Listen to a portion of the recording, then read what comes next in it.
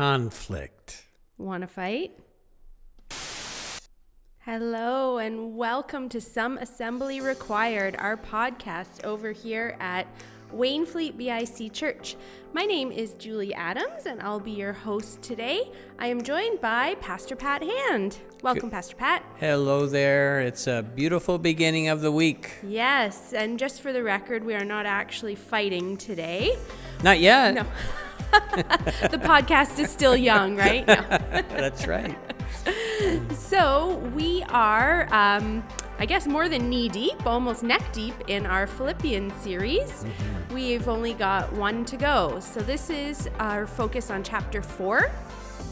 This week and next week will both be on chapter 4. We've kind of broken it apart into two pieces. Mm-hmm. So the first week, that was your message on looking for joy. Yep, looking for joy, and if you just look for happiness, joy will always be very elusive, you know? And then chapter 2, we dealt with the humility that's involved in moving forward in our lives and being able to follow Jesus and to be able to act like him. And then Pastor Trevor in chapter 3, just a marvelous job of helping us to look forward and not behind us, right? Past, present, and future. Yes. Mm-hmm. That was a good It was a great word. And then we're looking at the first part of chapter 4 today, the first 9 verses. And it deals with conflict. Oh, Pat, I will say I don't even want to think about conflict most of the time. To be perfectly honest with you, I can be a bit of a stick my head in the sand. I want everyone to be happy and to be, like where the sunshine and rainbows, past the unicorns, if you will. Past the unicorns, that's right. Just, this one makes me a little prickly, to be honest. I would almost rather take some mistreatment than to speak up and have there be a disagreement. Yeah. Well, you're not alone.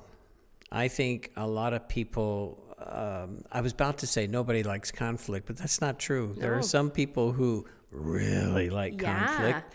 And, on Facebook and Twitter, they call that clickbait. Yes. Where somebody puts something out that about 832 people are going to react the other way to. It's a bit inflammatory. Yes, on purpose. So there are people like that, but I think most people do not like conflict to the point of not knowing what to do, how to handle conflict. Yep. And let's face it, it's not a matter of if you'll have conflict in your life, it's when. When, yes. Right? You're a mom, right? Do you ever have conflict? You mean today? Or? Yes, I happen to know there was a little bit of conflict. There was this morning, yes. Yeah. So it happens, right? And I think in every area of life, whether it's us as staff, there can be conflict sometimes, whether it's in our marriages, whether it's at the grocery store, for Pete's sakes, or whether it's with neighbors, at school, there's going to be conflict. And I think the beautiful thing about Philippians is that Paul's letter to the church there, he's dealing with, in the 4th chapter, he's dealing with two believers, two followers of Jesus who are in conflict with one another. And what's interesting about that, none of us are going, what? Christians getting conflict together? Really? Yeah. Well, I mean, we're also human, and that's So it's inevitable, right? Yeah, definitely. And so this church at Philippi, there was some conflict. And so what does Paul do? It just amazes me. 800 miles away in prison, he writes this letter, and here's what he says. He says, hey, church, I want you involved in bringing this to an end, And I think all too often, this is an interesting thought because it happens a lot. I think sometimes conflict gets elongated because it's not even we who are in conflict. Sometimes it's our friends. Sometimes it's family. And what do? We pick up their offenses. Yep. You know? Definitely. And so inevitably we pick sides, right? Yep. So Paul was saying, oh, no, don't do that. You got conflict, that happens, but it's what you do with conflict. And so he says, hey, church family, co-laborers together, partners together, let's together bring an end to this. And, you know, Julie, I don't know if you thought about this when you were reading through the passage, but poor Julie, you know, when we do a podcast, she reads my sermons so that we know what we're talking about. Yep. It's not, if that's not enough, she's editing the sermon after video, it's been preached, the video. And so, you know, she won't have to go to church for a month of Sundays when this is over, right? But I think it's interesting that, you know what the two people that were in conflict had in common. You know what it is? Okay. Oh. It's okay if you don't know what it is. That's okay. Well, at one time, they weren't in conflict. Right? There you go. Right? Yep. For sure. They were co-laborers together. They worked with Paul. Yep. They worked with the church. So there was a time when there wasn't some kind of a conflict, right? And I love that. Paul is able to just kind of address it. Okay, you got two people with conflict. Okay, church family. What an opportunity now to come together and help these two believers to be able to straighten this out. He was probably a good person to do that too, because being maybe just a step removed, True. Not so much maybe in the nitty gritty of whatever their conflict was. He may have been, you know, just one step back and impartial maybe even. Yeah, you know, that's a good thought. I hadn't thought of it like that. But yeah, I mean, he was one step removed from the conflict, although he intimately knew both of them, loved both of them, right? And wanted them to be able to find that reconciliation with each other. And it's not just church, right? It's in the family. It's with neighbors. It's coworkers at work. It's it's just people that we do life with. There's going to be conflict For sure. Yeah. So Paul really urges them to take 3 steps, and those 3 steps are really kind of different when you think about it. Well, the first one, I thought he maybe got lost on the way to his advice. The first one, I thought, wait a minute, he knows that this is like conflict resolution. And he changes horses midstreams, right? Yep. You know, so Paul's talking about all this conflict going on, and then down in verse 6, what's he say? Don't worry about anything. Instead, pray about everything. Tell God what you need and thank him for all he's done. Then you will experience God's peace, which exceeds anything that we can understand. His peace will guard your hearts and minds as you live in Christ Jesus. So you think, wow, he just threw this prayer verse in right in the middle of talking about conflict. Well, it's sort of like a precursor to going to the person, right? It's almost that's a good word. Yeah. It's like before you go, like hold up a step, spend some time with God, get some perspective, some peace before you. That is so good. Yeah. I hadn't quite thought of it like that, but that's exactly what the context is about. Yeah. Good word. He didn't. Yeah. That kind of threw my head for. He didn't say like as soon at the first opportunity, go and talk to them and sort it out. Back it on up a step. Back it up a step. Yep. And don't worry about it. Pray about it. Don't sit there and stew in it. Pray about it. And I think that sometimes when we're in conflict, let's face it, prayer with thanksgiving is the last thing we do when the temperature's up. Especially the with thanksgiving. Like I don't feel thankful when I'm upset, And maybe when we think about the other person and begin thinking of things to be thankful for about them, maybe that doesn't release the tension as far as we need to work this out, but it does bring the heat down, doesn't it? Yep. And I'm afraid that it's in the moment is where the heat takes place so often, in the moment. Yes. Yeah. And so if only we could stop and say, okay, we're mad at each other. Let's see. Paul said, pray Give me a about moment to pray. everything and think about good things about you. Okay. We don't do that. No. So these are spiritual muscles that need to be exercised quite a bit so that, what do they call it? Muscle memory? Yeah, that's right. Right? So this spiritual muscle memory will kick in. It'll be a reflex. Yeah, it'll be a reflex. That's right.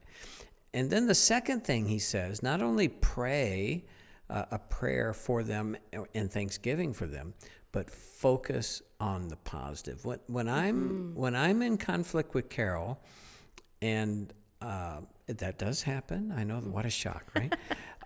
When I'm in conflict with her, I'm not necessarily thinking about verse 8 where he says, fix your thoughts on what's true and honorable and right and pure and lovely and admirable. I'm thinking of all the things I can bring up and lay on her plate, right? Yep. And so this is a wonderful thought here that Paul's having. Focus on the other person's, focus on the positive and good of the situation and of the person. Yeah. Right? I think we tend to give ourselves a lot more grace than we give others. Good word. Yeah. When when they have behaved in maybe an undesirable way. Like if we do, we would say, oh, you know what? That was out of character. I was upset that day. But we don't tend to extend the same grace to others as often. Yeah, we don't. Because for one thing, we don't think our stuff's as bad as what was done to us, right? Or said to us.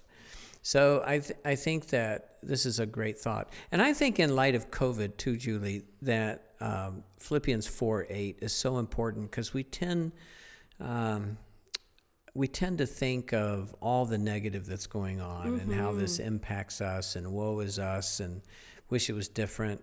And really, we need to be able to look at life as well and fix our thoughts on what's true and honorable and right and pure and lovely and admirable. He says, think about these things.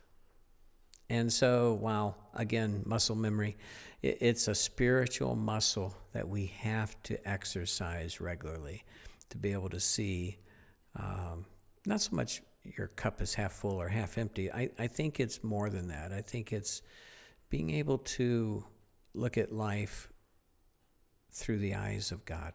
Because I don't think God's sitting up in heaven, woe is me, bad, bad, bad. No. I don't think that's his nature. Sure. I don't think so either. Yeah. And so that was an important thought. And then the third part in dealing, and Paul says something that, I admire what he says here. But anyway, and that's practicing these things of joy and peace and so forth. And he says, keep putting into practice all that you've learned and received from me. Holy moly, I don't know that I'd want to stand up on Sunday and say, hey, do everything the way I do it or the way I say it. That's probably would not be a good thing. That is a bold statement by Paul, that's for sure. That is a bold statement. Yep. And somebody said it's not brag if it's fact. Paul, but I think Paul knew that the things that he was teaching them, I don't think Paul was always like this. I think he was a work in progress. And, he and Barnabas back in Acts chapter 15 had a big to-do and basically quit serving together. One team became two teams, you know. But, there are sometimes I think that, and it's not for lack of conflict resolution or anything like that, but it's almost like I've read this saying on Instagram somewhere, but it's almost like a bless and release. Like, it's not working and, we will amicably choose not to maybe continue on as we were before, unfortunately. I think those two men loved each other. Yeah. But there was a period of time they had to love each other from afar. Yeah. And I think that happens, I think that happens in our lives where sometimes we just have to back up. I love that person enough to back up. Yep. You know? And so with our friendships that get strained, relationships with other people, I think sometimes you just have to be able to do that. But I love what he says here. You know, he wasn't perfect. He knew he wasn't perfect. But evidently, muscle memory-wise, I guess he learned some things from Barnabas. And I think that putting into practice all you've learned and received from me, everything you've heard from me and saw me doing, and the God of peace will be with you. Whew, that's a great word. And I guess the acknowledgement there is practice, practice, practice, practice. Yep. We spend our whole life, you know? Work in progress. A work in progress. My dad used to be able to work on a car. He used to be able to put up a wall. He used to be able to, and so, you know, he would say, I'm jack of all trades and master of none. Yep.